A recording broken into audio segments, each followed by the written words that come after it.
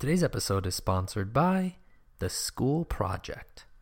A few months ago, a friend of the podcast, Laura Bowers, who you may know from things such as episode 2 of this podcast, and from possibly her most famous role as randomly running into her at the Whole Foods by my work, approached me with a pretty cool project idea.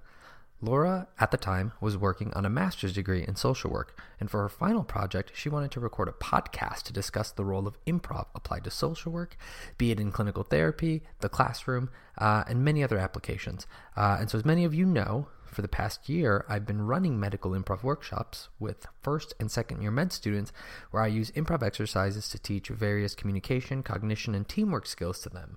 So in this episode, we do something a little different, as Laura interviews me about all the work that I've done in that field. After she submitted the assignment, Laura told me that she got an A++ on it. You heard that right. Those were 2 pluses. And they hope to actually incorporate improv into their training in the near future, which I think is pretty exciting news. Hopefully, through this episode, you gain a better insight into improv's application in the medical context and the potential that sort of work has in other realms. And if you want to learn more, you can check out medicalimprov.org. And you can also reach out to me if you want to learn more. I'd love to talk your ear off and tell you everything there is to know about medical improv. And lastly, come watch me perform. Every Friday at 8 at the Comedy Clubhouse in Chicago, I perform with my improv team, Lucky Lucky, and I would love to see you come out. Other than that, let's get to the episode. Today's episode was recorded on April 15th, 2019. Welcome to Mr. Rotor's Neighborhood.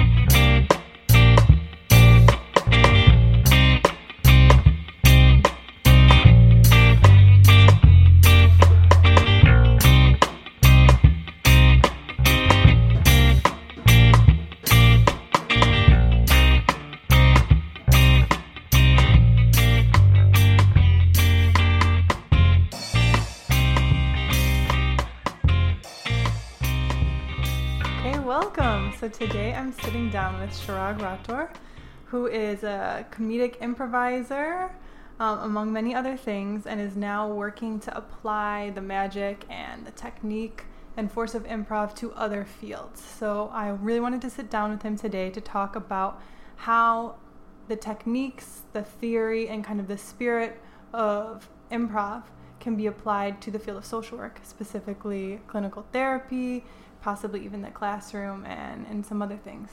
So welcome, Chirag. Hello, thanks.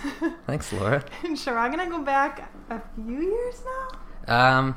Yeah, probably like 4 years. Yeah, 4 years, and we met through an improv team that we both got assigned to, and the improv team had kind of a short run, I'd say.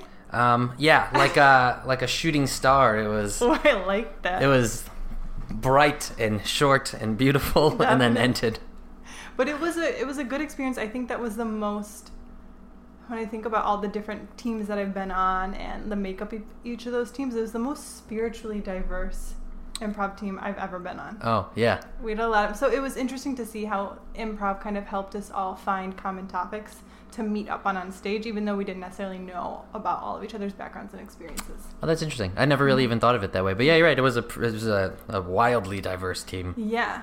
Yeah, I haven't been on one quite as diverse since then, but I think the reason my brain is going in that direction is just this idea of how improv can also kind of unite with the spirit of queer theory and bringing, you don't necessarily have to know exactly how someone defines themselves or what experiences they're walking into a room with, whether that's on stage with you as a performer or in the therapeutic setting, but that you can kind of use those improv techniques to meet on common ground and find a truth together or a different path.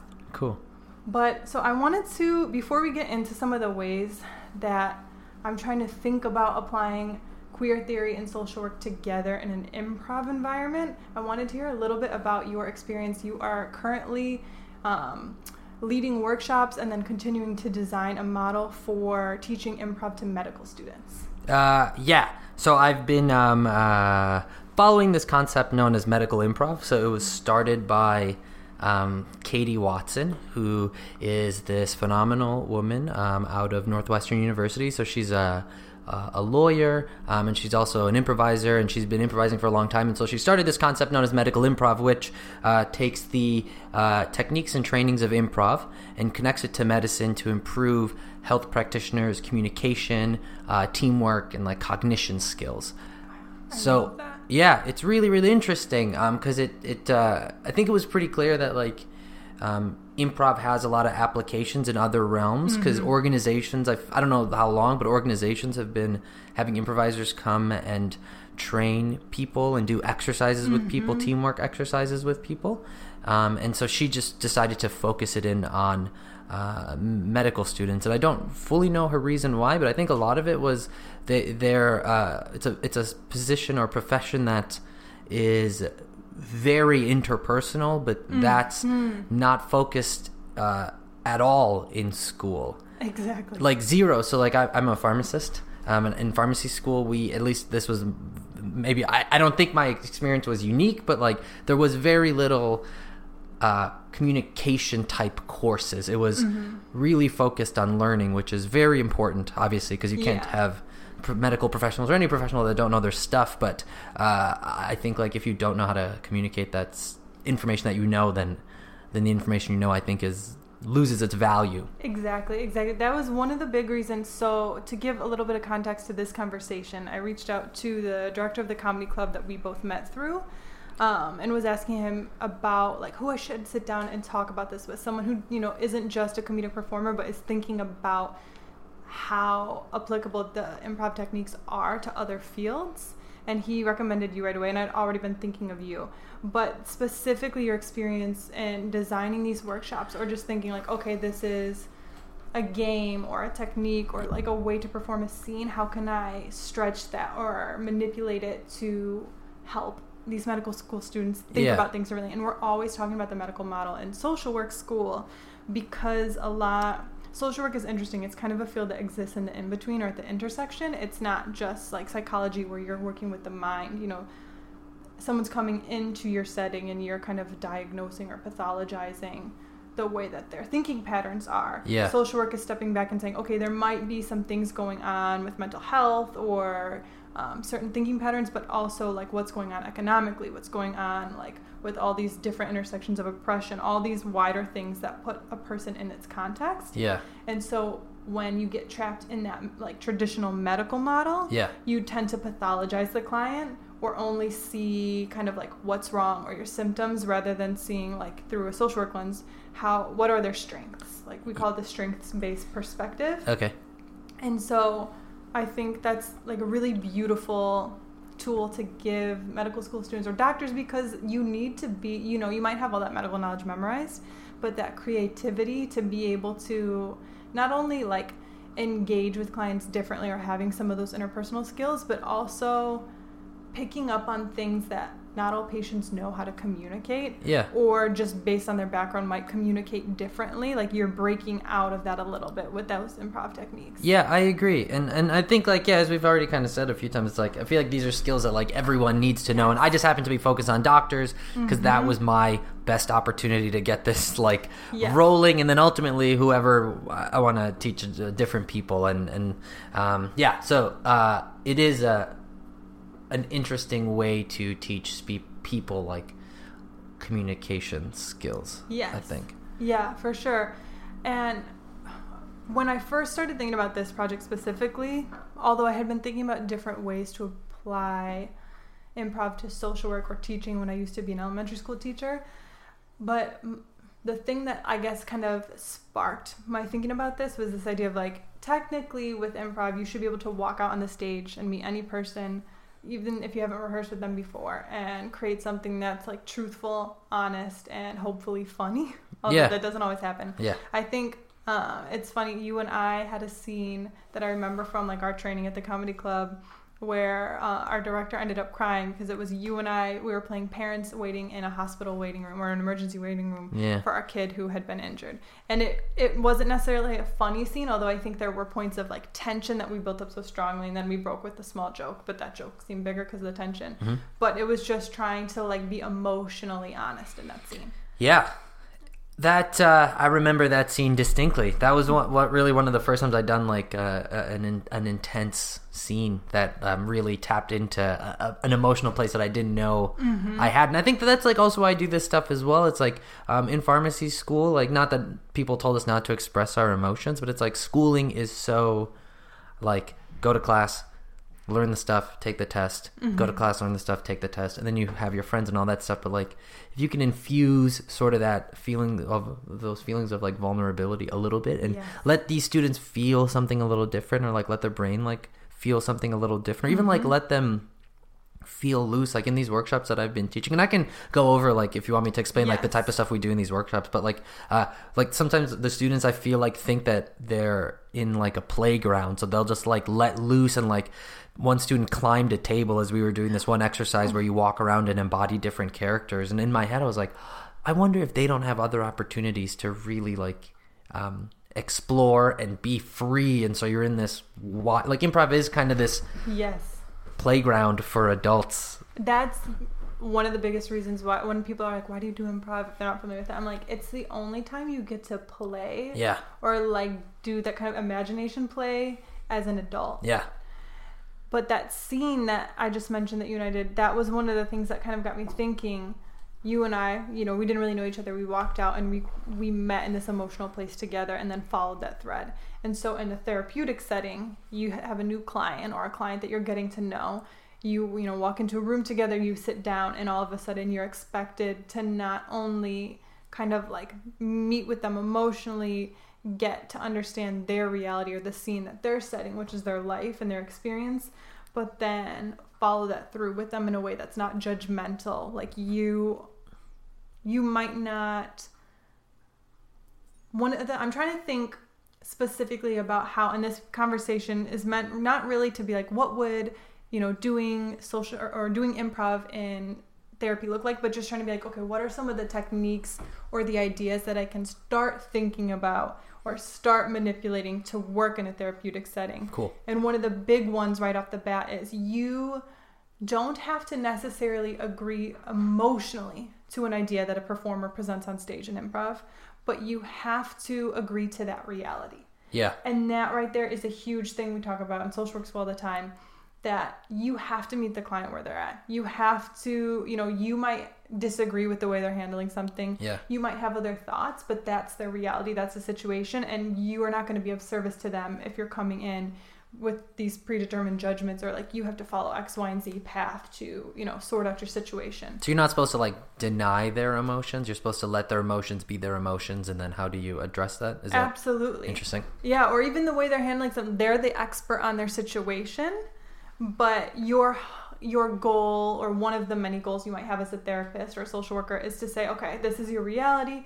This is how it feels in your reality. How can we maybe, you know, sort out the issues that are causing that? But if it's more of like a mental health issue or more of an emotional situation, like how can we work together to change your thought patterns or the way you think, or how, when you have these emotions or these thoughts, how can you know, sit with them in a way that allows you to choose how you respond based on your values and your goals and what you want for yourself, rather than like panic or anxiety or depression.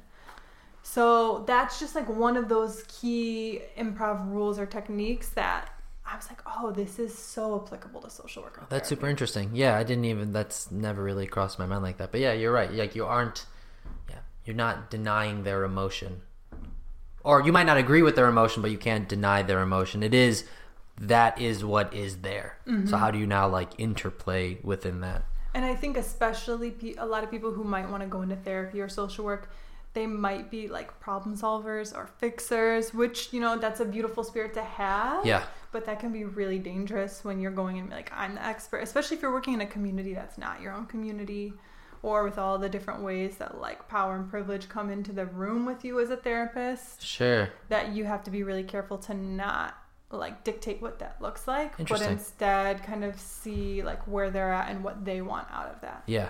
But I think it might be helpful then, so you can kind of see how I'm just in the beginning phases of thinking about these things. Yeah, like you're trying to figure out how to apply it to that. Yeah, so maybe hearing a little bit about how you are introducing this in like that medical model environment. Yeah. And we can go from there. Yeah, of course. So the idea behind medical improv, and so I'm also kind of in the beginning of it. So I've done 4 workshops now over the last few months, and kind of borrowing from Katie Watson's model of how she teaches it. She teaches it over the course of a 5-week, 2 hours per week selective, and that's ultimately what I want to do as well. But so in these workshops, basically what it is the exercises that we do are improv exercises. Okay. They're nothing different from what you would experience in a regular improv class. Now, my workshop is 2 hours, so it has about 5 exercises. All those exercises are exercises I probably have done in an improv class already. Okay. In the past. Where the difference comes in, where the switch comes in, going from just being an improv class to being a medical improv course, is that after each exercise, you have a discussion about how the skills in that exercise connect to their medical practice. I love that. Okay. And so what I think that opens up room for is that discussion can be done by any profession at all. Okay, so this is beautiful because already it's tying in like the spirit of social work and also the spirit of queer theory, this idea that like the person or the community is going to define like who they are, how they show up in a room, what they want for themselves, all those things. I love the idea that you are coming into that space or that workshop as the leader with like, I have these resources or these techniques and I can share them with you, but then you as a community of professionals are like talking about how that makes sense for you and the work that you do. Yeah, and like obviously with those exercises, I kind of have I have to come in, I think, with some preconceived ideas of like, there's a reason I'm doing these specific exercises, or like trying to like someone told me when I was asking some people how to build a workshop, they were like, go in there trying to figure out what your focus is on. So for example, if you want to focus a workshop on communication and the importance of communication, like what exercises would you do as opposed to a focus of teamwork, and what exercises would you do? Because they might be the same, but there's also like they could be different. Some exercises don't really focus on teamwork. So it's so knowing that, I have this kind of general idea of what I wanted to focus on. So my goal with these workshops is like, how can we focus it on the idea of the importance of communication.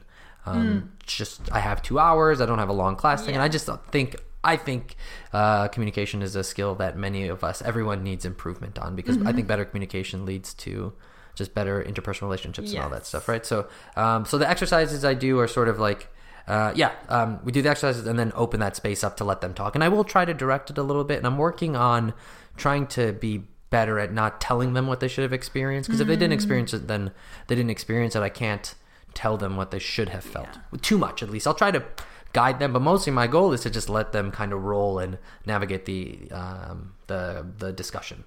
That's a good point. I think especially when you're like thinking about how to design a workshop or like an educational seminar, whatever it is, that's really hard to like, you want someone to walk away with X, Y, and Z. Yeah. But that might not always be how it works out. Yeah. Do you want an example of an exercise that we do? That is exactly what I was going to ask. Yeah, sure. So we do few, but there's this one called Rip Van Winkle. Have you heard of this exercise? Yes, but I don't remember it. Okay, so it's a 2-person conversation. One person is from the present, and the other person has just woken up, having been asleep since 1776. Okay. And the person from the present has to explain a bit of modern society to the time traveler. The person who's been sleeping, we call them the Rip Van Winkle. They have to explain a bit of modern society to that person in terms that they'll understand. So I give them like, so if you and I are doing this, right? So if I'm the person from the present and you're the person from 1776, I give the students modern stuff. So like a microwave, television, cell phone. And then you have 2 to 3 minutes to try and describe to you what a cell phone is. And as the Rip Van Winkle, your responsibility is to help the person from the present know what you don't understand about my explanation. So like asking clarifying questions, having me go further into it. Yes. So like if I say a word you've never heard of, then you'd be like, well, I don't know what that means. What does like electricity mean? Explain that to me. And And so we do that exercise, and I give all these students all these different things to talk about. We reconvene at after about 3 minutes, and I ask the Rip Van Winkles what they understood about the bit of modern society. And so the idea behind this exercise, and what I try to talk about with them, is like, so you all have never spoken to anyone from 1776, you know nothing about their life, but you just did a whole 2-minute conversation and loosely or roughly explained to them something like airplanes. Like one kid described an airplane as a horse on wings or something like that, right? But I was like, you never met anyone from 1776, and here you are, you just explained something to them. When we get out into our practice, we're going to always be speaking to people that don't have the same background as us. So like, what did you do that worked, or how did you connect with this person? So I'll let them tell me like what were the techniques they used to connect with this person. It's like I asked them like for like, I think for like airplanes, all students will be like, so how do you get around now? And then they use that. So I think the person said horse, and so like, all right, cool, so this is like a horse, but it flies in the air, whatever it is, right? So it's like asking them how they connected with this person who they know nothing about. And then asking, so that's the like the person from the present side. From the Rip Van Winkle side, the focus is about like asking clarifying questions and the importance of that. But yeah, trying to connect it to just like when you get in practice, you're not gonna be speaking to. You should assume that the person you're speaking to is not a doctor, or whatever, has the same understanding as you, even if that's like more or less than you, whatever it is. You're not gonna be. There's going to be a knowledge deficit one way or the other. But how do we still talk to this person? How do we tell them important information that they need to know about their condition or any of that stuff? This is beautiful. I love that. That's 1,000% applicable to social work, to the classroom teachers, like trying to understand different learning styles, all of that. And specifically within the realm of queer theory or thinking about these things, I'm thinking specifically about working with LGBTQIA populations, and kind of something that I've been struggling with myself. And thinking about therapy and how to show up in the room as a therapist is this idea of, even within this like LGBTQI umbrella, like queer people to other queer people, we might not all use the same labels, or one label for me might mean something different for someone else based on their experience or even like the era they've grown up, any different factor that can change that for them. And that, I guess I've been struggling with, how can therapists talk more about like humanizing subjects in the therapy session, so like relationships, connections, without using these specific labels or these binaries, these categories to convey those stories. Because even, I mean, you talk with different queer folks who might have started with one label, and now they're at another point in their life where they have, more experience, more knowledge, or just more self-knowledge, and now they want to have another label. But we're so forced into these categories that I think even when you're trying to be supportive, or, using things that you think that client might use, like, how can we just get away from that language altogether that would narrow someone's story down? But that's really hard to do, or to train ourselves to use different language, or to come at the situation without the assumption of anything. And it's hard. I feel like with and I don't know what like being a doctor is like, but being a pharmacist, I mean, you're trained in this like language, and you surround yourself with people that have the same knowledge as you and like the same level of understanding as you and whatever, and then you speak to people who don't, and then you forget that like not everyone understands the same stuff you do or lives the same life you do. And I mean, I think that like, without getting too broad, I think like, how do you get out of your own bubble, like the bubble that you've created, which is hard to get out of. It's like you have to think outside. Like there was this at work once, so I do prior authorization pharmacy, which is we determine the coverage of medications for Medicaid patients in the state of Illinois. So basically I decide like if a patient can get the medication at a reduced insurance price, or they have to pay full price for it, or the doctor has to give us more information why. And so there was this, I don't know really the law specifically, but for truck drivers there's some law-ish type thing where like they're not really supposed to be taking insulin if they're driving trucks, because if you take too much, it can drop your blood sugars pretty low. So insulin's used for diabetes. And like people, if you have type 1, you're just on insulin because your pancreas doesn't work. Yeah.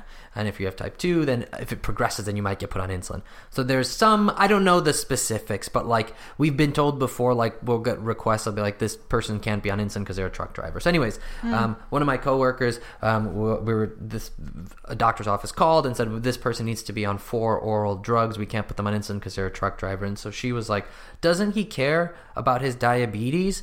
And like, shouldn't he care about that? And it's trying to fall within our rules. And we were like, yeah, but he needs to work, son. Like there's things that, and I don't think she was trying to follow what the guidelines say, which is like after 3 oral agents, it's time to look at insulin. But there's also this reality of like, that shit doesn't matter if you don't have money. Then like having good diabetes or having good control is irrelevant if you can't get a job. And there's obviously issues of like, if your diabetes is uncontrolled, you might not be able to work and all that stuff. But it's like, I don't know if that's the best example, but that's actually for social work specifically the most perfect example, because again, like social work being at this intersection of all these different things, like health is a really big important concern, but then so are your economic needs, and so are like short-term immediate needs. So you as a therapist or a social worker or doctor might be being like, long-term this is going to cause a lot of issues, but then like the short-term needs, you can't even think about long-term until you get those met. So that's exactly that like really difficult kind of catch-22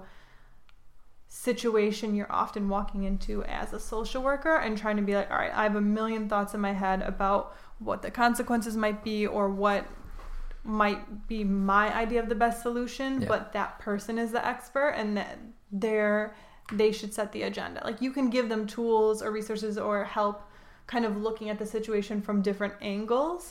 But ultimately, your job is to support them in what they want. I feel like that's happening in medicine a little bit. Like we were told a lot in school, like, what is it called?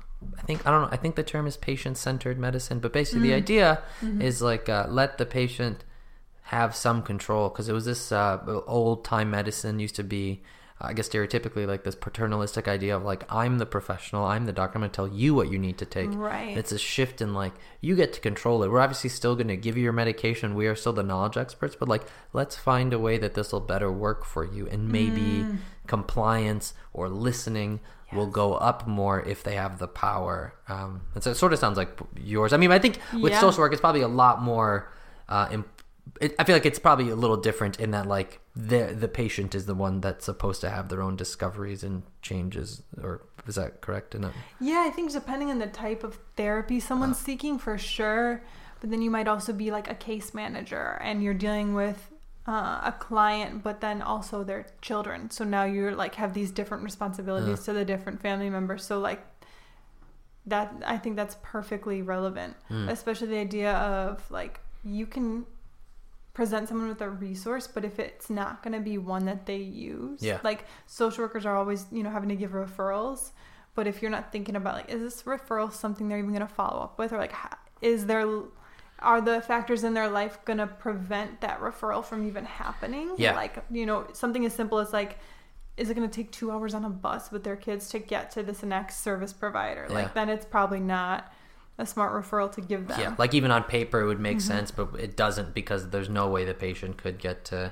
I mean, we do that too with like meds. Like that's why a lot there's, especially when you get into these like rural areas, the services, as far as I understand, the services become a little bit more sparse, and it's harder for like there's not very many mental health clinics already that exist in the state and in the country, so it's hard for people to get to these specialized clinics.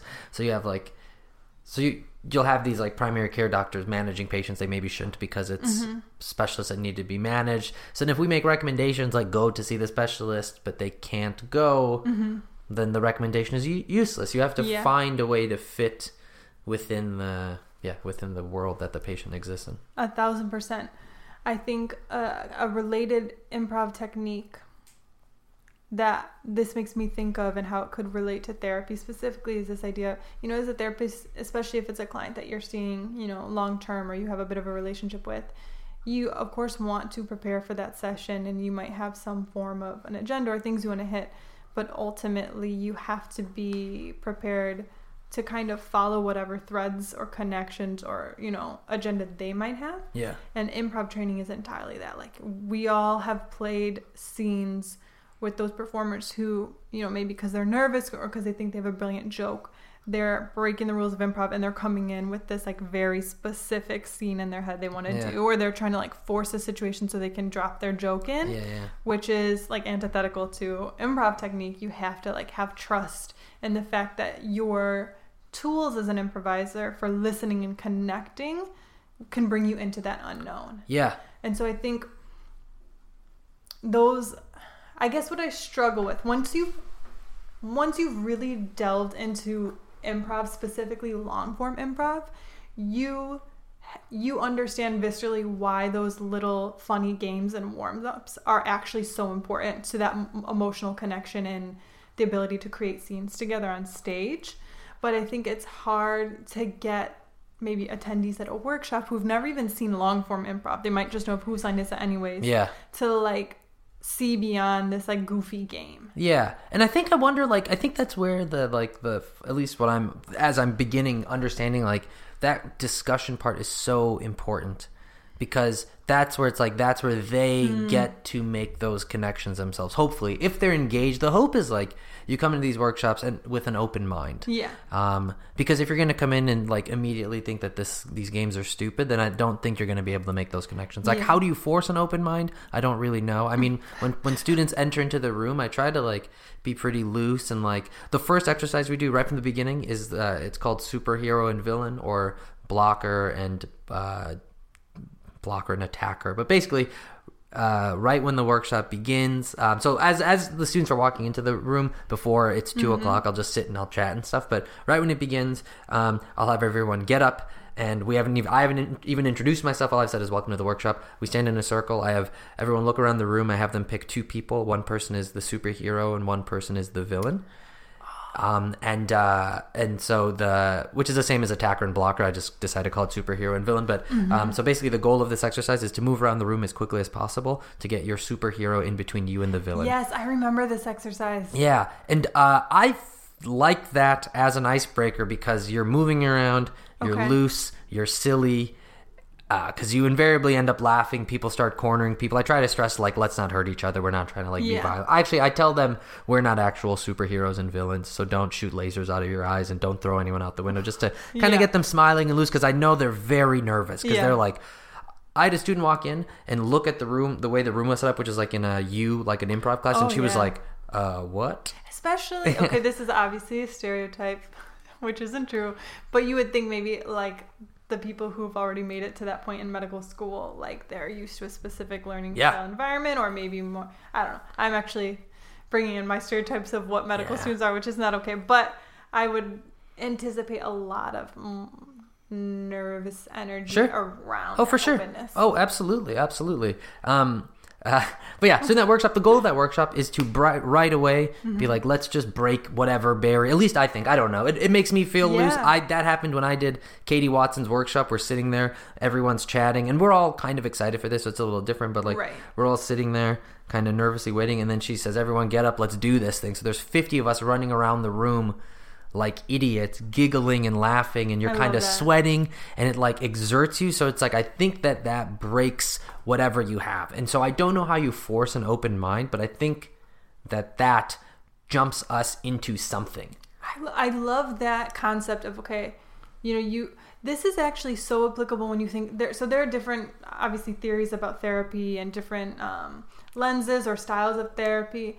And there are a few therapies that I don't want to get too like nitty gritty on this, and I only have a surface level of understanding of some of these, but where you're doing specific role plays or activities or exercises in therapy, and some of them are really silly and goofy, but the idea is like you can't force someone to be like, ignore that intrusive thought, when like, no, this intrusive thought is literally running my entire life. Yeah. But how do you create that like fake kind of exercise, fun environment to get someone into what it would be like to ignore at least a thought? Doesn't have to be the intrusive thought, but like that idea of, you can't force this transformation in someone, but you can give them a little taste about what it might feel like for them to feel differently or approach something differently. Yeah. That's weird. This is a side question. The Katie Watson workshop that you took, that was for people like yourself who want to go on to conduct those workshops? Yeah, it's called a train the trainer. So what? I love this. what she does, it's a 5-day intensive. And so the way she sets it up, so like I said, her class is a 5-week, like when she does it for the students, it's 5 weeks, 2 hours every week for 5 consecutive weeks. Okay. So the way she does this training is basically like has us run through the class. I love this.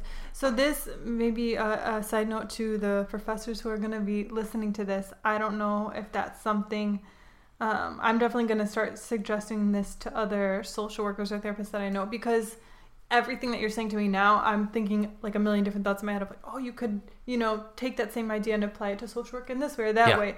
So that might be super beneficial for, social workers to even take. It was more than just doctors there. Like, oh, really? It was literally like, and that's how she focuses on medical people, but her idea is like, this is the curriculum that I do.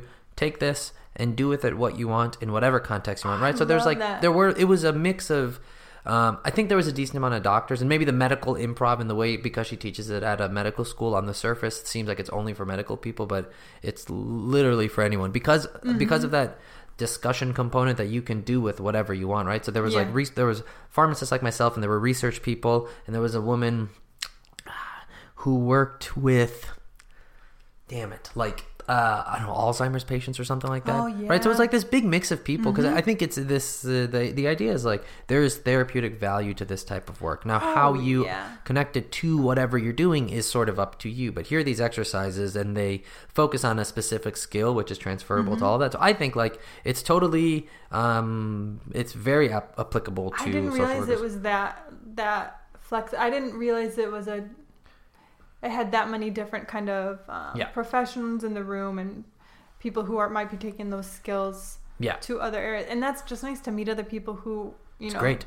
You build a network of people. It literally felt, after that workshop, I felt like for 5 days, I felt like I was on another planet, because everyone was like really excited about it and really trying to like do this like cool new thing in their institution. Some people were like, they were like doctors who just wanted to do workshops with other doctors, or other people trying to create curriculums. There was a woman who she was an actor, had no medical background, but just wanted to I think just like teach this class to other professionals. She used to teach this Joseph Campbell theory or whatever, but class on there. But it was pretty cool anyways. So like there was a lot of different types of people there, and all wide range of ages and experiences, and a lot of people who had never done improv before. It was super interesting. And what's really cool about her class is that like in the class, over the course of 5 weeks, you start these students doing these little exercises, and by the end of it, they're doing real scenes. That's like improv, good. Really cool. It's really cool. And I think like I do that with my workshop too a little bit. So like at the end of my workshop, we do this game called Dr. Know-It-All.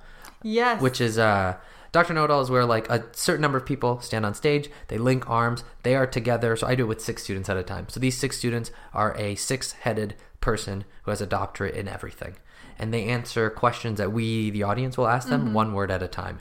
And we can ask them anything, and anything they say will be correct. And it's the idea is like working as a team, not being able to think ahead, because then the sentence won't make any sense, and you're trying to do one word at a time. But also, like at the end of that exercise, which is at the end of the workshop, I tell these students, I was like, 2 hours ago, you'd never done improv before. And here we are 2 hours later, you just did improv. Like you just performed. And that was just 2 hours, and look how far you've gone. So in this workshop, it's that same thing of just like, we were doing, and because I am an improviser, I was fine doing it, but I was watching people who had never done improv be so good, like break out of their shell, like this nervous, like kind of keep themselves small, like say the funniest stuff. And it's really cool to like, you're slowly letting people out of their shell without them almost even realizing. That's really inspiring to hear, because I think that was something I struggled with when I did try using improv, specifically with my junior high students and high school students a few years ago.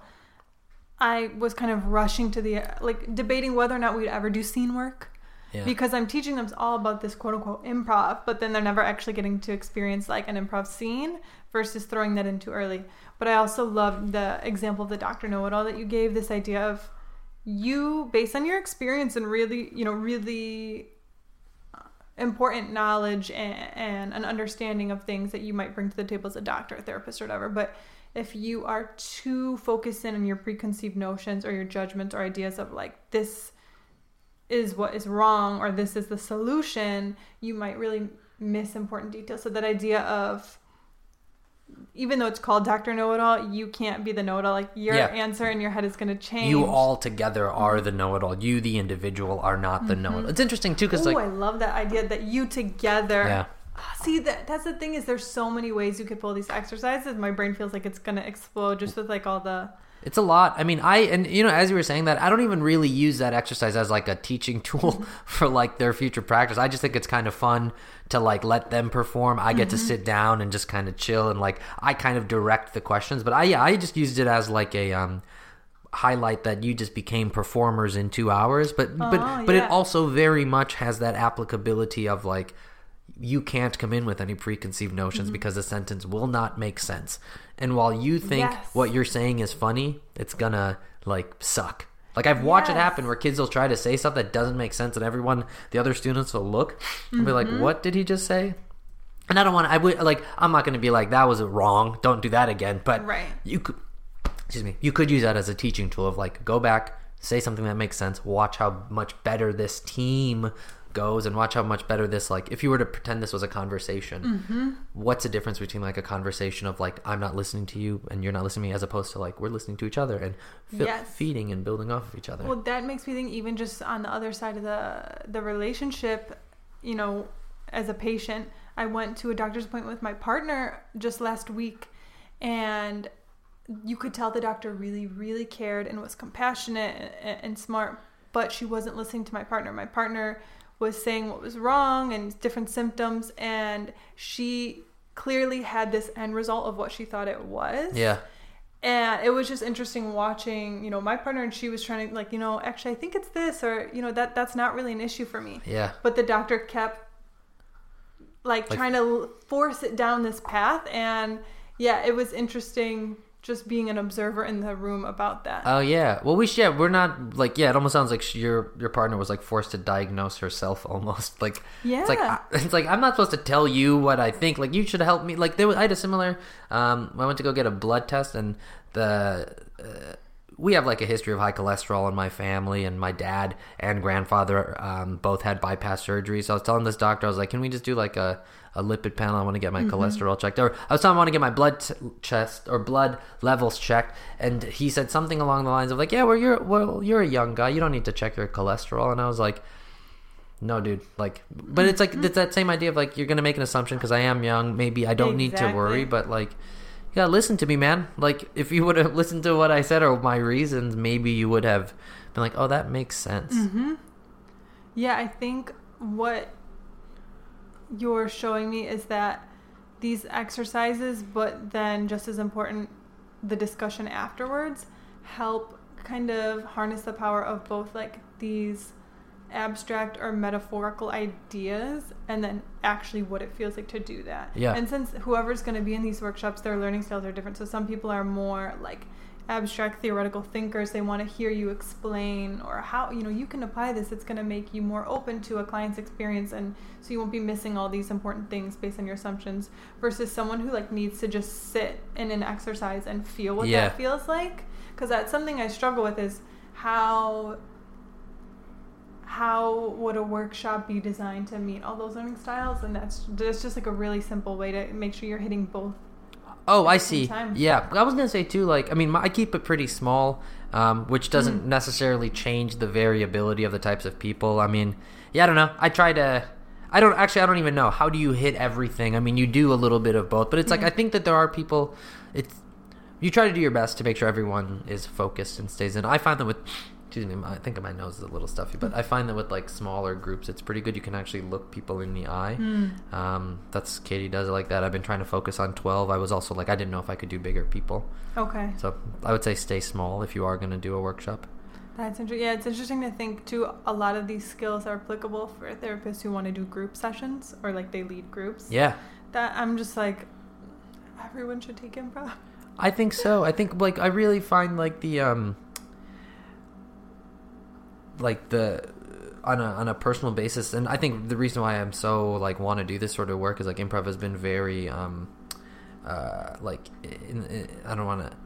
it's been a very therapeutic experience for me to be able to like explore my own vulnerabilities and like go up on stage and scream. I have a tendency to like bottle up a lot of my emotions, and this has helped me become better at expressing my emotions. And improv on stage is a safe place to like yell at someone or have a breakup with someone or cry over a like pretend sick child. And like, not that I've never been in that situation, but we've been in sad situations, and like it really helps process a lot of stuff. And like I think more people should take improv and like do something that's very scary. And like, so these workshops, while they're not improv are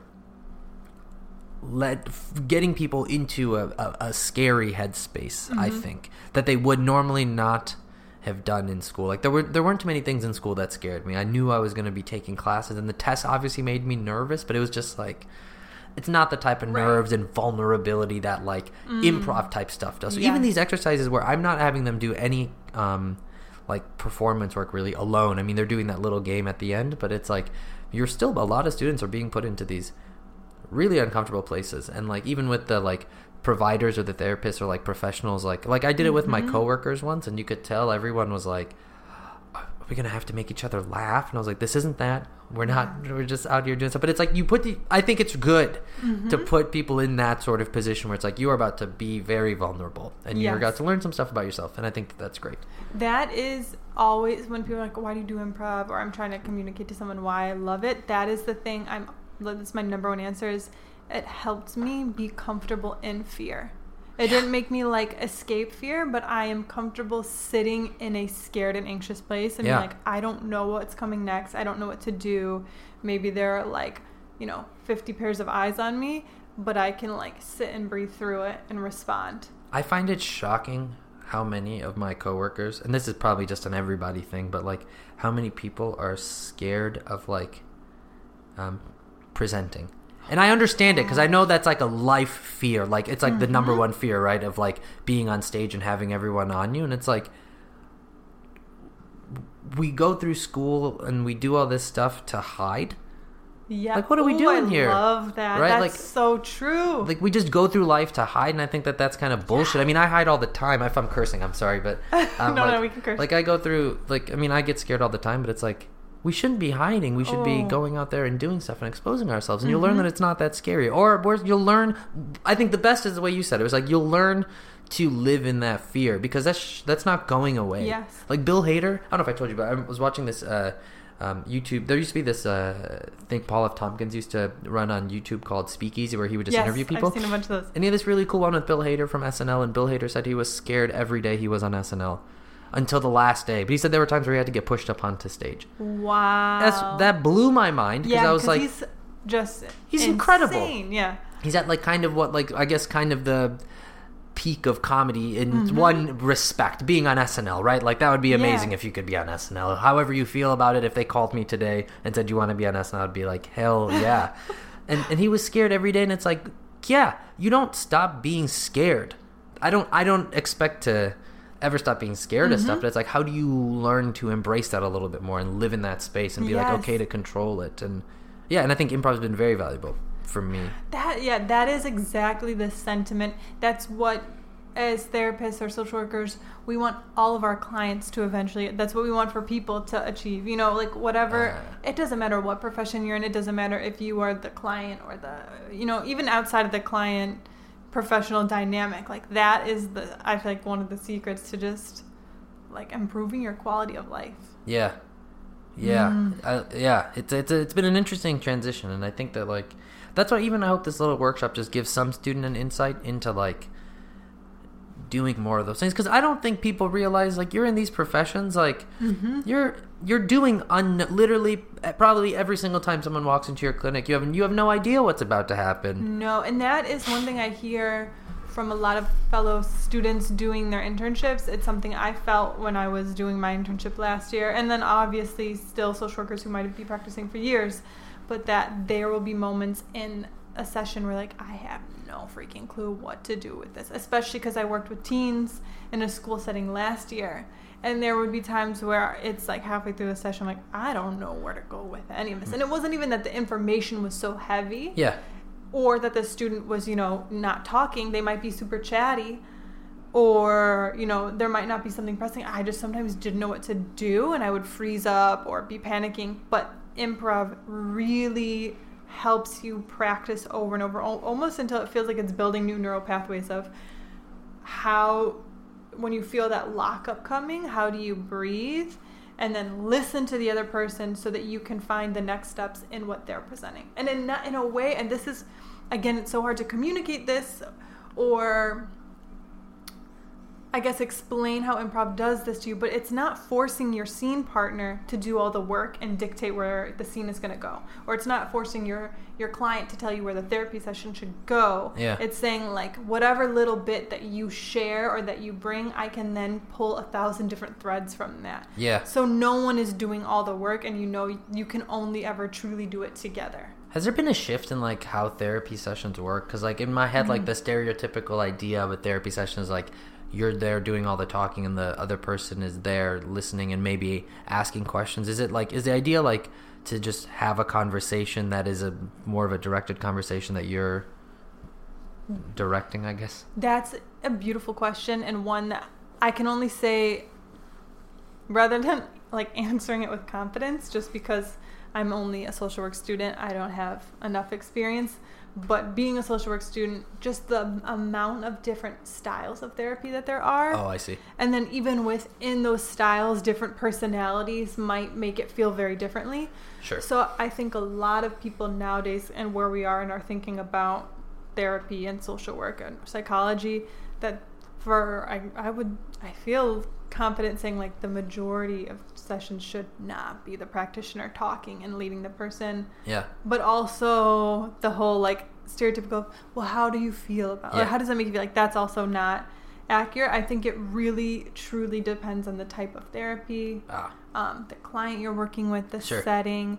There's a style or like a technique called motivational interviewing, and it's really gaining popularity now within like social work and psychology fields. And it reminds me so much of improv because it's a style of listening and then eliciting responses that when you're hearing someone do it or someone's explaining what the techniques are, you're like, oh, that's easy. Or like, you know, it doesn't seem like a big deal. Yeah. But then you watch these videos, or in class we'd watch our professors do these role plays where you're like, oh, that's magic. Oh, cool. Like,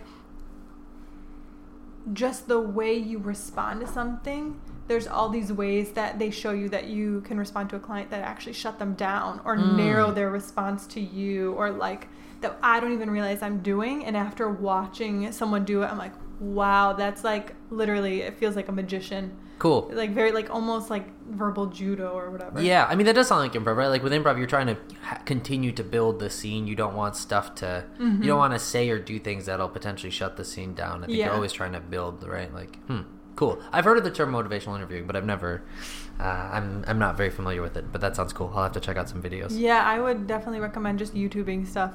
Some of them are cheesy, but some are like, oh wow. There's a lot on there about people working. You can ignore. The neighbors. Noise is around here.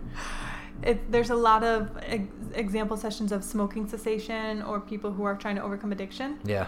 And it's the idea of like there's a spectrum of like not wanting to change, thinking about wanting to change, being ready for change, and then acting on that change.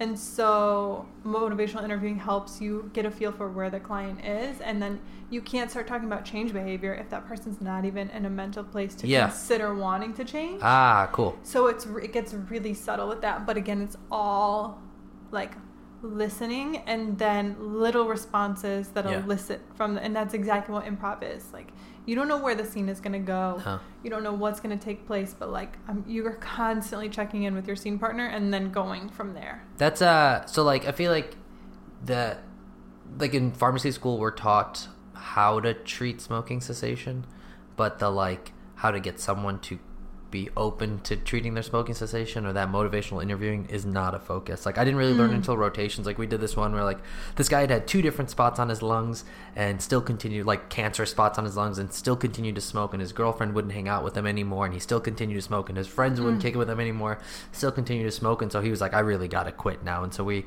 tried to find like someone, my preceptor told me, she was like, let's find a date, let's let him pick a date to quit. Because if we just tell him you got to stop on Tuesday, it's not going to matter. So he picked Mother's Day or whatever day it was. And so like it was, and I think they came from like chatting with him and trying to figure out like what his values were, and then came to that. But I feel like that's lost in a lot of schooling. Like it sounds like pharmacists and social workers need to meld into one individual person so pharmacists can be better at getting people to take their meds. Yeah, I feel like all of that is so applicable in every field. Yeah. Every field. Yeah, just the way education is designed, or like professionalization of certain fields are designed, it just creates so much rigidity. Yeah. And it's so like formulaic, Yeah. or process focused. And I think that's kind of where the queer theory comes into play, of like, how do you break out of that? Or how do you look at that from a different lens? How do you like rebuild those processes with different language, with different goals, all of that? But okay, it's about 8. We're like 53 minutes in. Okay. And then what time do you need to, because you actually have an improv show tonight? I do. I love that. I don't need to leave until 9. I can stay here until forever. Okay, then I think there's just so much to talk about, and there's so many ways to take the conversation, just thinking about social work and queer theory and all of that. I guess what was really helpful is hearing just like, again, the example of the exercise you do, because do you want to know about other exercises? Yeah, I think so. Oh, sure. And so there's like, I guess the disclaimer is like there's like a bazillion exercises that can be related to, and you can connect. And as I build my workshop, I'll probably tweak and change. So these are just the ones that I found success in my workshop so far. So I do this other one called Walk Leica, which is something that you've probably done an improv class before, which is you just I have the students walk around quietly and then embody different characters. And so they're really not talking. It's just sort of my voice leading them. So like I have them start off by walking as themselves, and then I have them switch to a 55-year-old woman. And then we put this woman through different situations. So she's like a banker, and then she's the regional chain manager of a national chain of banks. And so it's like, how does this make you feel now? So you'll see like kids generally, obviously it's about everyone's own individual experience, but mostly that's a positive emotion. So you'll see students kind of perk up and stand straight. Then I'll say like, you've just been caught embezzling money, and the feds are waiting for you. And so you'll see people like cower down and almost try to like hide within their hands. And again, everyone's expression of that will vary a little bit, but you notice this shift from like standing up tall to slowing down their walk and really basically being like, oh shit, like that's what their body is screaming. Oh, sorry. And then I have them do like a 25-year-old surfer dude. It's like a young man, and then have him go through like he just got into biochemistry school, some med school, I forgot what it was, or marine biology school, and then have his parents get divorced. And so how does he feel now? And then they do a back pain example of acute back pain versus chronic back pain, someone who had it just right now versus someone who had it for a year, and how does that shift? And so the conversation is about and so you could do, for your thing, you could probably do different types of whatever you're trying to, or even like, instead of acute back pain versus whatever, like depression. And then obviously there's so many things you talk about in the discussion after the exercise, but like everybody's walking around with the same diagnosis, quote unquote, depression, but it looks different for everyone. So it's like, oh, this is so brilliant. Yeah. And so that's and so the idea is like, there isn't a demographic cardboard cutout, right? So it's like, there's not, within our own brain, a 55-year-old woman isn't what you think a 55-year-old woman is. Between all of you all did 55-year-old differently. I have them, with each character, I have them say a name in the voice that they think. And so it's like, it's all kind of this mumbled noise, but everyone's saying a different name in a different tone, right? So like, and then with so for us, the back pain is a diagnostic. We talk about just like, people present pain and conditions differently. People's tolerances are different. Some people like up on that, like the pain scale, which is this subjective scale of 0 to 10 of like 0 is not that much and 10 is a lot, which there's no basis in a thing. It's just what your own personal baselines are. But anyways, so it's like everyone represents pain differently. Some people have had pain for a long time, and it's like it doesn't exist for them. And so if you ask them, are you in pain? They might say no, or they might say yes. And it's like, but it's a sort of understanding that there's a people present differently. One student said that he realized that when he changed his physicality, his face didn't change, and that made him think about how he comes off to patients, which I didn't even expect a self-realization to happen.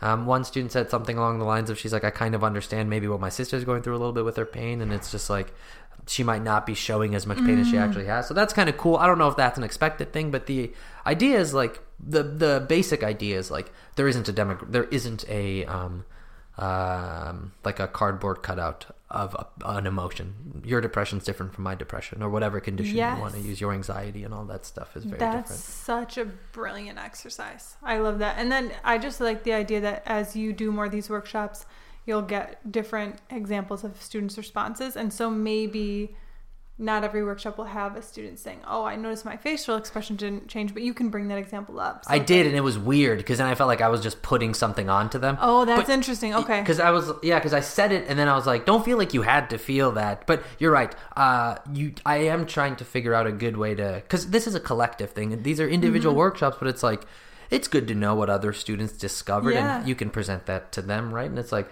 I just have to figure out a better way to say it other than like, I think I just didn't present it in the most correct way. I felt like I was thrusting it upon to them as opposed to just saying, this is some other stuff that other students had. Well, that's a good point, because I think a lot of times in therapy, therapists can struggle with trying to force a realization on someone, and I didn't come to that. So that's a good example of, that might have been like brilliant for another client, but in this situation now it just feels weird or awkward that you've like forced in this.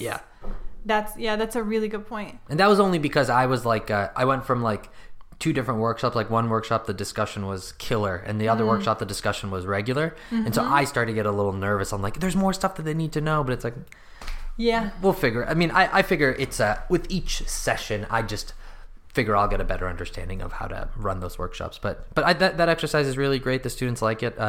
A lot of kids say empathy as well, which I was talking to someone else about it today, and I don't know if that's a canned response, that they think that they're supposed to feel another person's pain, or did they legitimately like feel like by embodying it, did they change? Because I try to ask them, like, did anyone's emotion change at all? Like, because I noticed like in shows, like we're told, like Keegan, who was my teammate on a few teams, but he used to be my coach. One of the things he said, and I think one of the biggest fears improvisers have, or when people watch improv, this idea that like, what happens when I get up on stage and I have nothing?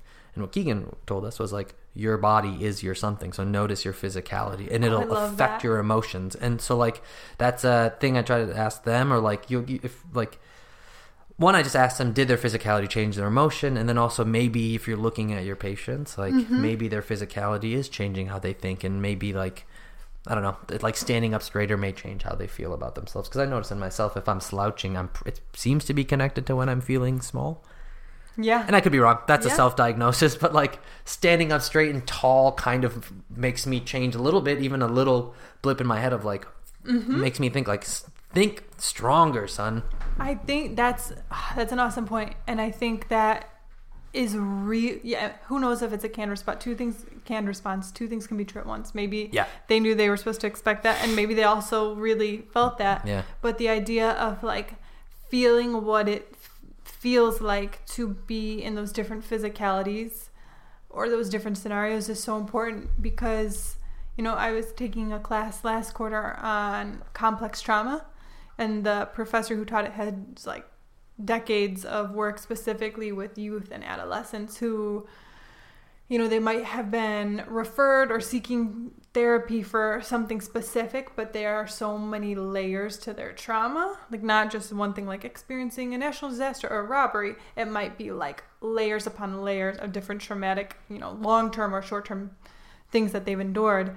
And he was a big proponent of like really not coming to conclusions based on physicality or body language and posture, but really kind of seeing what those small details can clue you in about how they feel. Yeah, like noticing those little things, right? And I assume like, and you're a professional, like those things are probably very important to key in on some of those things. Like my job, I don't have any patient interaction. So everything is over the phone or looking at a computer. So I don't have to like key in on patient stuff. But it's like, I do that with my coworkers sometimes, and looking at their body and being like, oh, okay, maybe this person doesn't want to talk to me today. But like with you, I think it probably is super important for like social workers and therapists to like be able to feed off, and doctors too, to be able to look at a patient and kind of understand what their body is giving off. Because you don't want it to fully dictate how you operate, but it is something.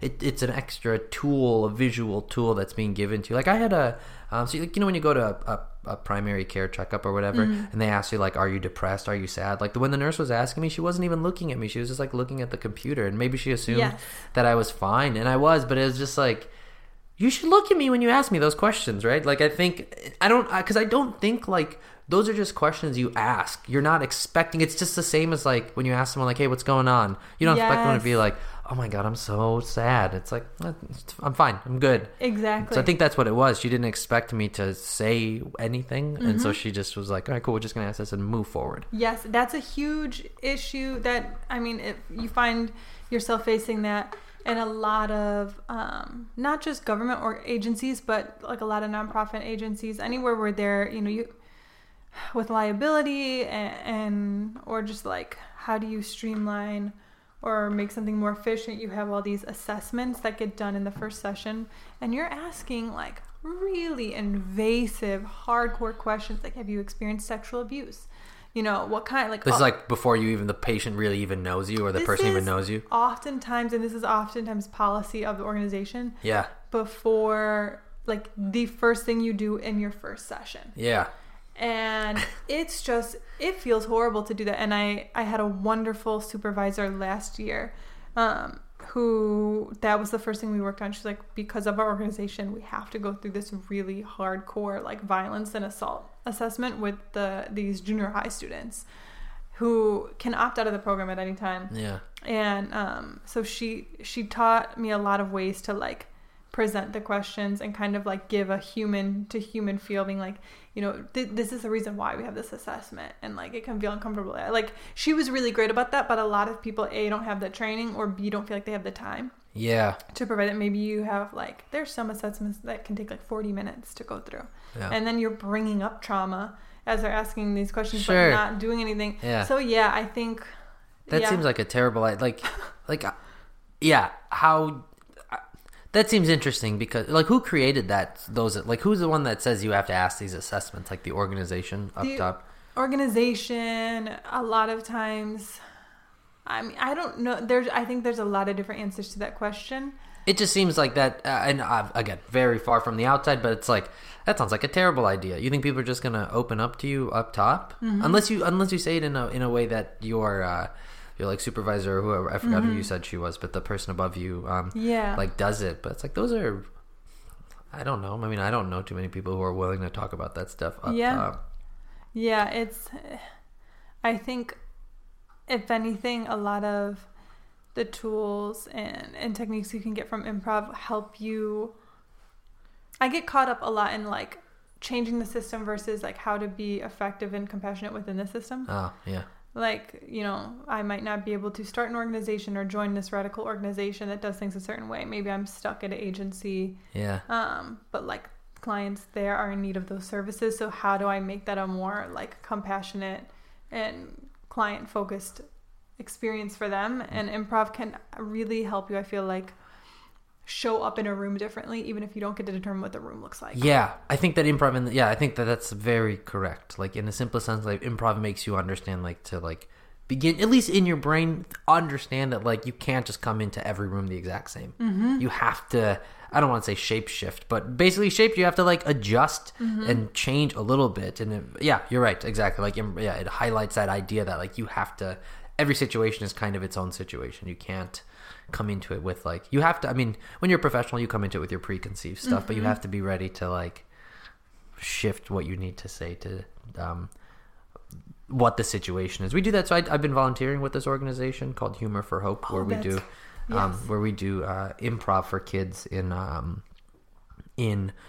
a hospital, specifically out of Comer's Children's Hospital at the University of Chicago. Oh, amazing. And so mostly these kids are like, they're kids in sort of that they range from like baby to 17 or 18. We don't really do improv for babies. They're not the best audience. They don't respond. They puke a lot at the shows. They fall asleep. But we go into these rooms with kids who normally can't leave. Most of them are in isolation, not all of them. And we kind of do improv for them. It's a lot of short form games. Sometimes it's just like we're not doing any improv. We're just like messing around with them. Mm-hmm. But a lot of it is like you kind of go into these rooms and you sort of have to feel the vibe of the room and just understand like not every kid is there because they're super duper sick. Some had surgery, but there's some real like heavy conditions in there, right? Mm-hmm. So like some kids who just legit can't leave the room because so there's one kid, he couldn't leave the room because he had C. diff, which is very infectious poop. Oh, wow. And it can, I've never had it, but you can get it. I think like one of the ways you can get it is if you're on a lot of antibiotics, because antibiotics can really ruin your gut bacteria. Yes. And so it can just in the simplest sense, like let bad bacteria thrive. And so you can get these sort of conditions. There's other reasons too that I think C. diff can happen. But so this kid couldn't leave the room. So we were just chatting with him and we were like, so what do you want to do? And he's like, I really just want to leave this room. And so we couldn't take him out of the room, but we just, for 15 minutes, just made poop jokes. And it was super fun. And it's just like, but that's the going into the room and not thinking like I guess we could have forced improv games on him, but he just wanted to talk about poop. So we just like talked about poop. Mm-hmm. But the idea behind that organization is it was started by this really amazing woman named Hope England, who was a trauma therapist. She was a trauma therapist for victims of gunshot violence. Wow. And so she was also an improviser. And so she was walking around in the hospital where she was working, and she saw this kid that was in a ISO or whatever, and she wanted to play with the kid, but they couldn't take anything into the room. And so she was like, oh, I can do improv. Yeah. So she just started like playing around with this kid and saw that it brought a big smile to her face, and over the years turned it into this organization that's now like an official like 501c3 volunteer organization. Beautiful. And we volunteer out at Comer Children's Hospital every Wednesday, and it's like a group of us. It's small. They're trying to expand significantly, and just for like 2 hours try to go into kids' rooms and like make them smile and stuff. But the core idea is that like humor can be very therapeutic. I love this. It's really cool, and a lot of it I've come to realize, I've only been doing it for about a year, but I've come to realize like we're also giving these families tools. Like when they're bored, a lot of these kids are like, and families are in the hospital forever, and it's real boring in the hospital, and they can't do that much other than watch TV. So it's like, here are these games you guys can play where you don't need anything other than just like an openness to be silly. Wow. It's awesome. It's really cool. That's a beautiful example of what you might come into a situation with an idea of what this person needs, or I have this fun game or this, therapeutic exercise, but sometimes it's not that at all. It's what the client needs might be something different, or something that's might seem on the surface of just like telling poop jokes. Yeah. But it's much more than that. Oh, big time. Yeah. It's like you're really doing this healing thing, but it like really, I think like highlights that idea that like this like health and medicine and like humor and these sort of self-expressive things are like they're not separate, they're open. Like so there was this one girl, she was this sweet girl, she was maybe 8 or 9, but she was just kind of sad and really quiet. So we play this game Humor for Hope, I guess, sort of we play this game called Kitty Cat Career, which is basically charades. Yeah, it's really fun. And so we were doing it. So if you haven't, it's and you are doing a profession and you're not speaking, you're just making cat sounds. But you're acting like you're typing on the key. If maybe it's like administrative assistant, you're like meow meow meow, like typing. It's you're typing so silly. If you feel so stupid, but when everyone's doing it, it's the funniest thing in the world. Great. So this girl, really quiet, whispering the things that like the professions that we are, and eventually I pretended to be this teacher, and she goes, "My second grade teacher." And then for 10 minutes we got her to open up, and we're not even there to try to get her to open up. We're just there to get them to talk and be loose. And so she started telling us about why she hates school and about her second grade teacher and all this other crazy stuff. And this was within 5 to 10 minutes of playing this little game, and it was amazing because it's like we got her to open up. We weren't there to get her to open up. We weren't trying. We just wanted to engage her. But we just did, like that seems like a very valuable tool to get if we were trying to get her to talk about stuff, instead of being like, hey, tell us about why you hate second grade. She wouldn't have said in the beginning, if I would have asked those same questions at the beginning of that, nothing. She would have given us not a single thing. 1,000%. Even at the I was at a organization, and there was one student who wasn't on my caseload, but I had gotten to know pretty well, just because it was a lot of community work, and we were doing this big kind of end of the year celebration / presentation, and the way that they had formatted the presentation, it's not something that every student would be interested in. It was a lot of like presenting or giving speeches, things like that. And this boy had been labeled like a lot of different things, or like a troublemaker, this and that. And they were all like, oh no, he's not going to want to do it. Like he doesn't have to participate. He doesn't want to do it. So I was like, can I just go talk to him over there? And it was nothing that I said or did or elicited. It was all just improv techniques and then responding to what he's saying, that all of a sudden he had answered that. One of the presentation topics was like, if you could change anything at the school, what would it be? And at first he's like, I don't know, like nothing. There's nothing that can change. But that's because they had asked him to answer the whole question at once. Whereas like we went off in the corner and we were bouncing back and forth. Next thing you know, he had like a whole world of almost like policy level changes. Yeah. And then a lot of it was like affirming like, this is blowing my mind. Like, this is brilliant. Like, a lot of people don't know this, or you have a lot of knowledge. And then not only that, but getting him to be like, okay, so maybe you don't want to get up and share this as a speech, but like, what other ways could we present this information that you'd be comfortable with? And the presentation ended up being just night and day different, because now we had all of his knowledge shared up there. He wasn't the one presenting it. Yeah. But we found another way to deliver it anonymously, and he was sitting in the audience and he was so proud, and but everyone's like, how did you do that? And I'm like, it wasn't me. I didn't do anything, but it literally was just improv techniques. Yeah. That's really interesting. I notice that sometimes, whenever I'm at my house and my cousin brings her little kid over, everyone will be like, oh, he's really excited because you're here now. And it's like, because sometimes I feel like adults don't, I don't know, like specifically with children, and probably this is transferable to adults as well, but like, I don't think people know how to speak to kids. They don't know how to listen to kids. That's exactly correct. They don't listen to children. They just tell them shit. What do you want to be when you grow up? Like, what? It's always these weird questions. And then they stare at them, and it's like, just let the kid talk. This little dude, my cousin's kid, tells me about black holes and gives me basically straight up science presentations, because I just listen and I ask him questions, like, not in this like, I'm not trying to quiz him. I'm like trying to like inquire and just let him do his thing. And it's, and I think that's with people too. Like, it's like, how do you speak to people? That's probably that's basically the premise of like a social worker, right? Like talking to people, or like and understanding how people operate. That's exactly it. And that's what like improv has given me. I can walk onto any stage with any other improviser, maybe if I've never even met them before. Yeah. And like, we can sync up together and then create something. And therapy is the same thing. Like, in these classes, we're always talking about building rapport with your client, but we often don't know. Like, all we know is that it's important, but we don't learn how to do it. There's no tools on how to do that. Or there's been some students, like, what they're going through is so intense, we would just get a bag of hot Cheetos and sit on a bench. Like, we're not even looking at each other. Yeah. We're just eating and people watching, and then maybe at the end of the session, it's like a full face-to-face, like, hardcore eye contact, really getting it. Not that every session has to be that intense. Yeah. But the idea of, how do you meet someone in their reality and build that connection instantaneous? Or it's not always instantaneous, but how do you do that in a short time span? Did you see the Office episode where Michael had to do like therapy sessions with Toby?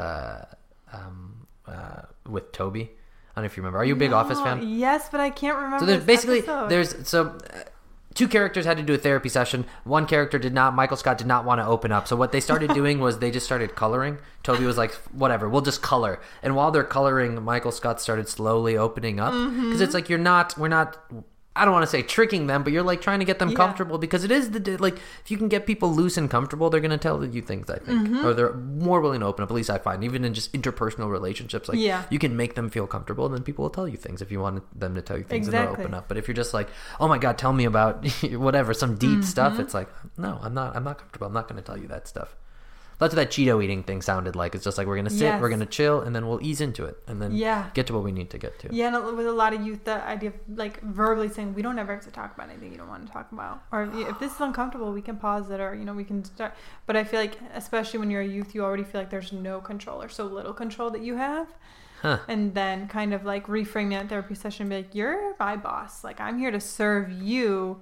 And especially with this program I was at last year, we'd tell this youth all the time, like, you can fire me at any time. Like, the goal at the end of the year is for you to be able to fire me because you don't need this anymore. Who are you telling that they can fire you? The youth. Like, if this isn't working for you, obviously there are ways and situations in which you say that. I understand. But you're trying to let them know that, like, when you feel like you don't need me, tell me to go. Yeah, or even like you have a lot of control over what this session looks like. Because otherwise, why would you reveal that kind of vulnerability? Yeah. Why are these, how are you getting assigned to these children? So at this particular program, they were all referred. So mostly for behavioral issues or from the school counselor for some kind of like intense mental health need or some kind of like trauma that was going on. But we found that most of them were just referred because they had been labeled like the quote unquote troublemaker in the class. Do those labels do you find that those labels like stick throughout their lives then? Oh yeah. I mean, my supervisor had students that she would see over the course of like years moving through the school and seeing how those reputations followed them, even if things improved, like because that label had been given to them. Yeah. Huh. Or even just affiliation, or like if there were parents or cousins, uncles, whatever that are gang affiliated, then how does that label get attached to the student? Yeah. Just, I mean, everything you could possibly imagine, but it almost always had nothing to do with the student and was like the school environment and like the toxic school culture. Yeah.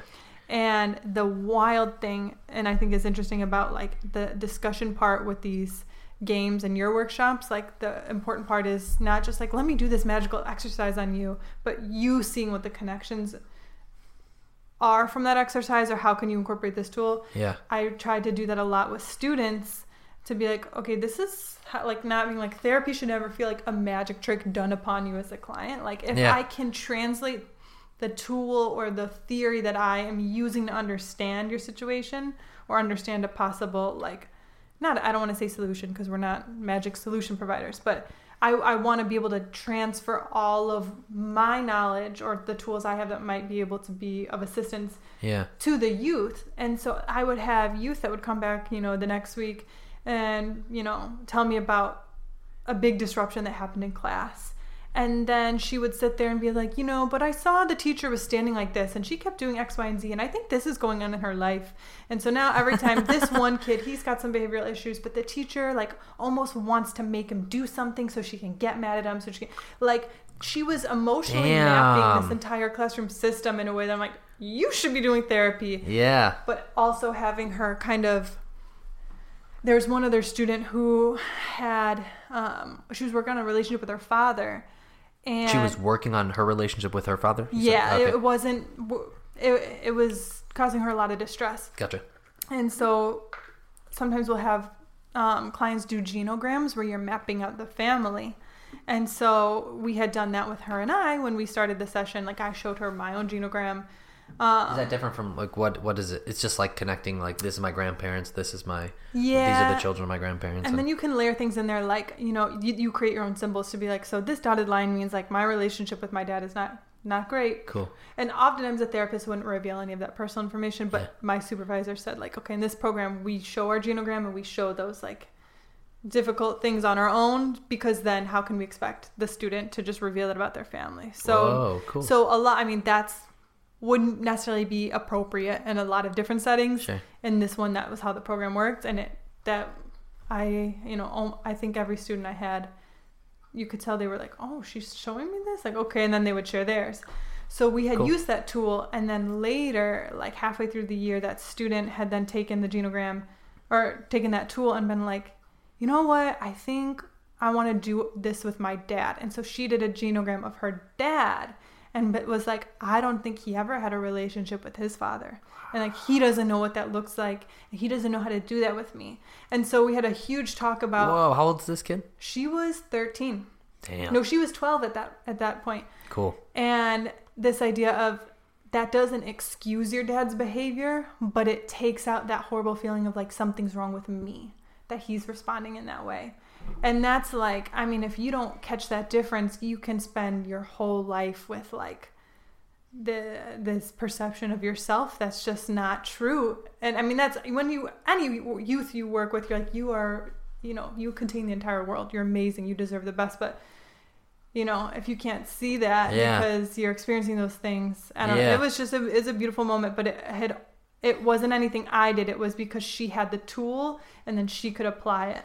Yeah, I also think it is something you did. I mean, you opened up and allowed yourself to be vulnerable and expose yourself, like, expose yourself to the child, expose your, like, whatever it is that you have to the kid. I mean, that's the, she obviously did the work, but it's like, that was the opening scene or whatever, opening line for the scene that let her, like, or whatever. I did that, but that's amazing. That's really cool. I think sometimes, like about that and, like, do you think that there's enough of a focus for mental health in children? No. Yeah. I mean, and this is something even though I'm like, I love mental health, this is what I want my life's focus to be. Yeah. I have another friend who's a social worker, also got into improv, so we geek out all the time about, like, how to connect the two. But her focus is infant mental health. And I was like, what? Like, infant mental health and how so much is there. And it's wild because now she has a lot of expertise in that area. She will get baby photos of, like, her own family and she'll be like, look at this photo. What do you see? I'm like, I see XYZ. And then she's like, look at how my mom's holding me and look at my reaction to her. And she's picking up on things that are already going on emotionally before someone even reaches 1 year old.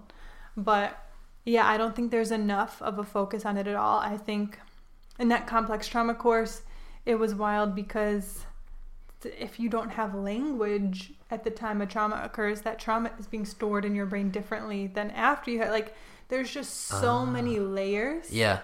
And also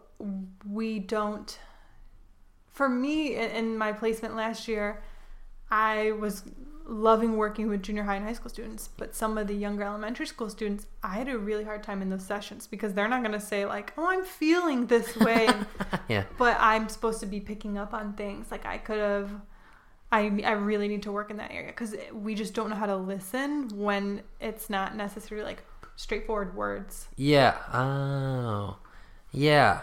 Yeah, it seems like, I mean, we're all going through different traumas, right? Like, in some form or another, I think even, like, the most stable household is having its own whatever that is. There's some weirdness that's impacting you because we are these, like, we are whatever was put into us as a younger age and built up. That's like, yeah, that's really interesting. I wonder about that too with children, because then you have these adults, like, just like a bunch of like adults who didn't, like, have those, because I don't think I had those conversations growing up, or, like, I think a lot of people don't have those, like you said, of just like looking at, like, oh, my parents act this way because this is how their parents had, like, that was a realization I had, like, 3 years ago, of beginning to understand, like, my parents are like this towards me because they were like this towards them. And that was, like, and that was, I think, in some way because of, I think improv, another benefit, at least with improv with me, is it's sort of help, it just kind of, maybe because of the vulnerability we express on stage, of, like, kind of looking at your own self. At least this has been my response, of, like, looking in and being like,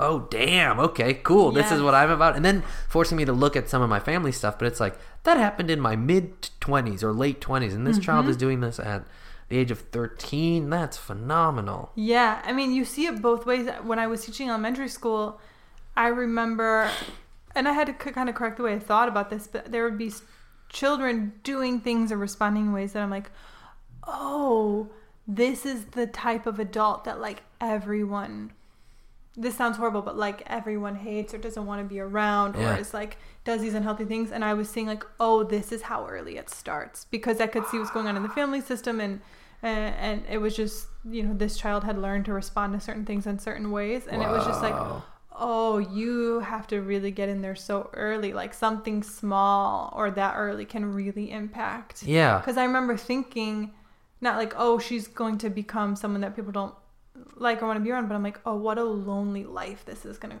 what a life where this child kind of sees the world in a specific way. Yeah. That's going to bring her distress. It was just, I think that's why I transitioned from teaching to social work, because I wasn't really in love with, like, the core content, or, like, teaching math and English and reading. I wanted to get at those social emotional things going on. Yeah. But yeah, I think. Is there any push to get more social workers into schools? Because, like, I'm from the CPS, the Chicago Public School System, and, like, we had a nurse sometimes at our school, like, two days of the week. I don't ever know. I never really thought, like, I never seeked out a social worker, so I don't know if we had it. My guess is that we probably didn't have enough as to what we needed, like, we had counselors, but I never saw my counselor, so no one was checking up with me. Luckily, I had a pretty strong support system, and my parents were on my butt constantly about school. But like, I feel like many kids could get lost in the way. Our classes were like 30 kids. There's one teacher.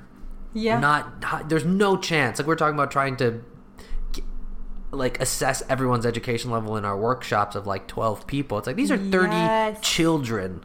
I'm dealing with like med students who at least kind of they're adults and think that they need to pay attention. Or they clearly know how to show up in a classroom in a way that will bring them success, or else they wouldn't have gotten that far. At least to some degree. But then these are now 30 children or young people, and like, you can hide away in the back. There's no hiding in my workshops, really. And it's like, how do you even begin to like catch these little things that are probably signs, but you're trying to teach and also like care for these kids? It seems like a lot. That's the tough question. I think there's like kind of a joke that, at least among a lot of social work students, like, oh, don't become a school social worker because you'll never actually get to do social work. Because what happens, at least within a lot of CPS schools, in the placement I was at last year, we were part of a community organization that the school then brought us in to do therapy in the school because they didn't have enough support. But what happens is social workers will be assigned to multiple schools. Yeah. So now you're going in, maybe you only have 3 days, 2 days a week at one school, a whole caseload of like immediate crises. So you're not even really engaging in a lot of therapeutic work. Yeah. I'm not saying all school social workers don't do that, but in a lot of these under-resourced schools, you don't even, it's just impossible. Seeing the overloaded cases and expectations of the school counselor and social worker at the school last year, it was just insane. Yeah. There's just not enough. And then exactly what you're saying, the teachers, I had a lot of frustration with the teachers and staff at this particular school. And then we had this brilliant social worker and therapist who teaches at my university, but also would do clinical supervision for other social workers. Cool. And she came in to observe a trauma workshop at the school.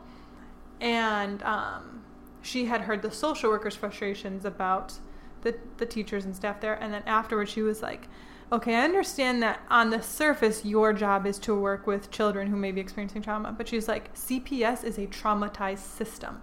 All those teachers are also experiencing trauma. Like, their experience in the classroom, even if they are like, they have a lot of other issues to sort out, like, even if you're the best teacher walking in, you're trying to work within a traumatized. So she just got us to like zoom out even further. Yeah. But yeah. Huh. Yeah. Wow. I guess, okay, so it's really close to 9, so I want to wrap up so you're not late for your show. Yeah, it's okay. You've caused me to think about so many things already. Oh, cool. Not just within social work, but the idea of like how we might not be able to walk in any situation with no expectations or biases or anything like that.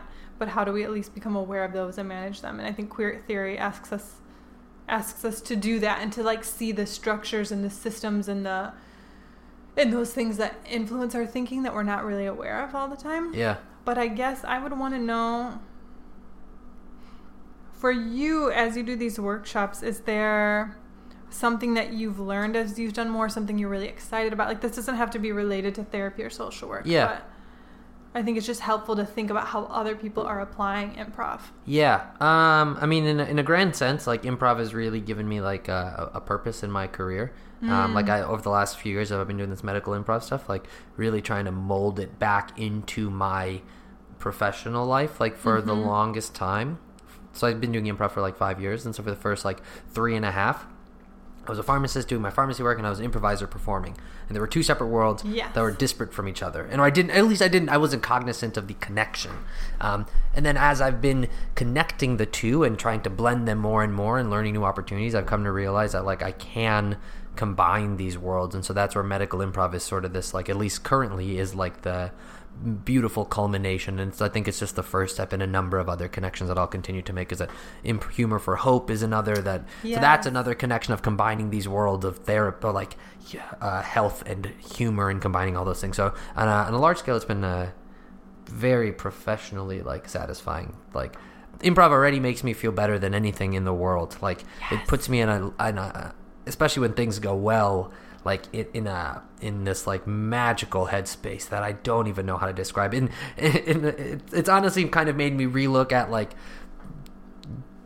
the feeling that like you drink and you dance and it's fun, and then I come off of like a high from a show, and I'm like, holy crap, there is nothing like. I think that I don't know if I've ever really been in love, but I think that this is like that level of like. I love that. That's what. So like on that level, it's just like really, really super satisfying. So I like that. Being able to for doing the workshops, like being able to share it with students and being able to show them that like, I don't know, I'm super passionate about this, and it really makes me feel great. And like, if this in any way can fit into your life, like, and you find a benefit to that, like, I think that that's amazing. So being able to share this work with students has been awesome, because I get to see students have their own discoveries and just be let loose. And like, even hearing just students say like, I was really nervous at the beginning, and you really made me feel comfortable, and you made me think about like how to sort of move forward in my career. I try to highlight at the end, like,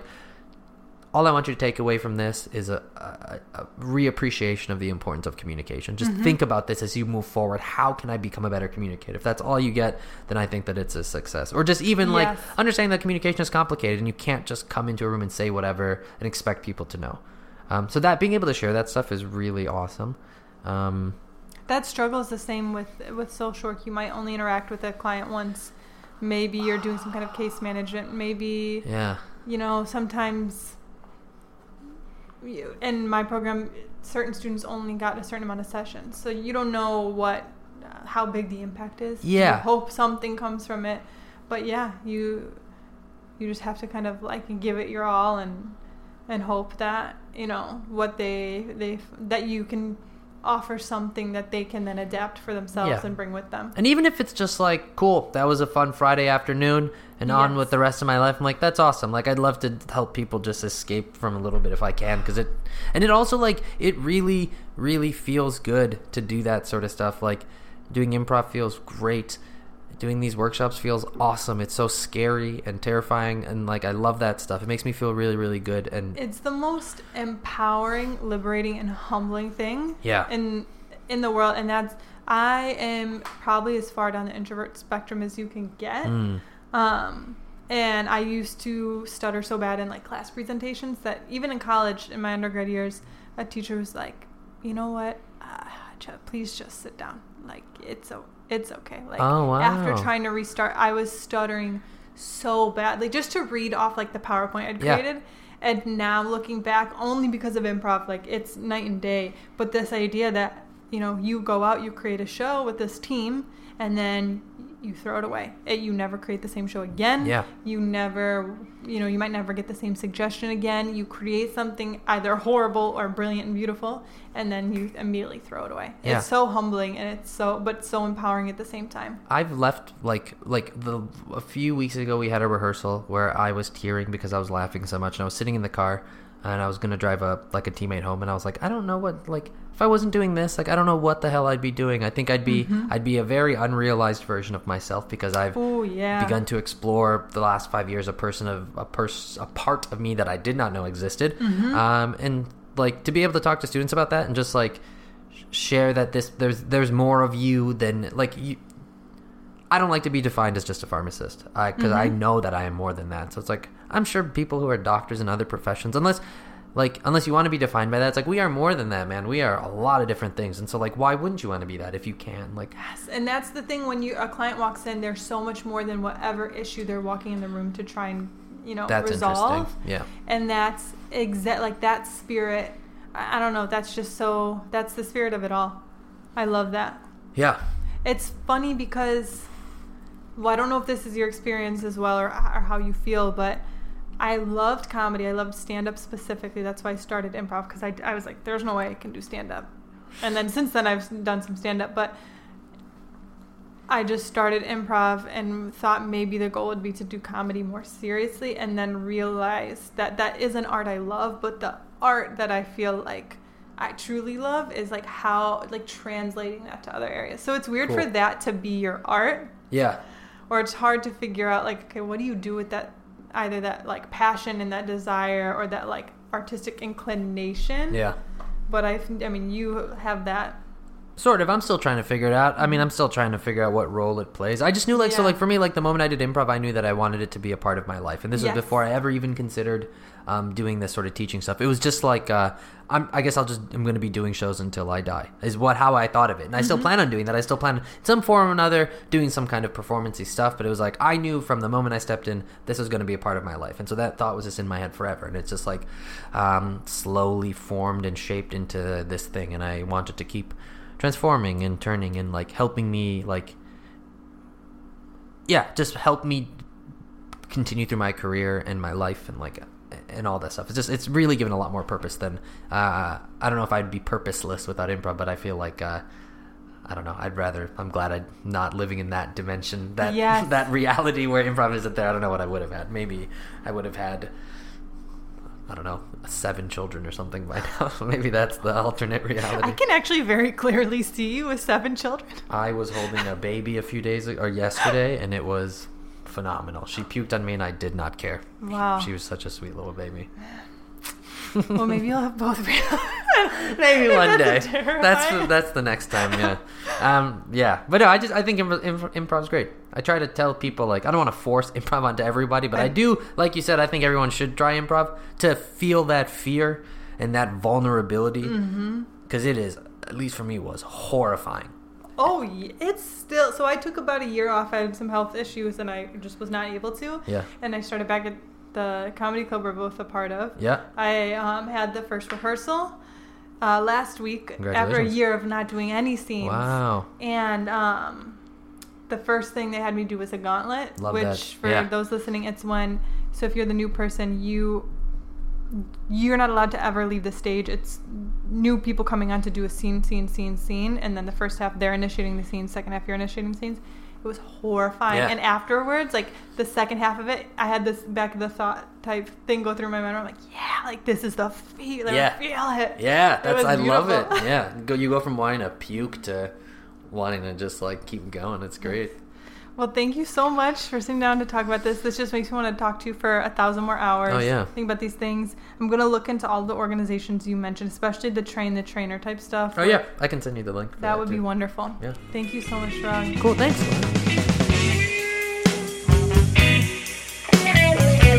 Yeah.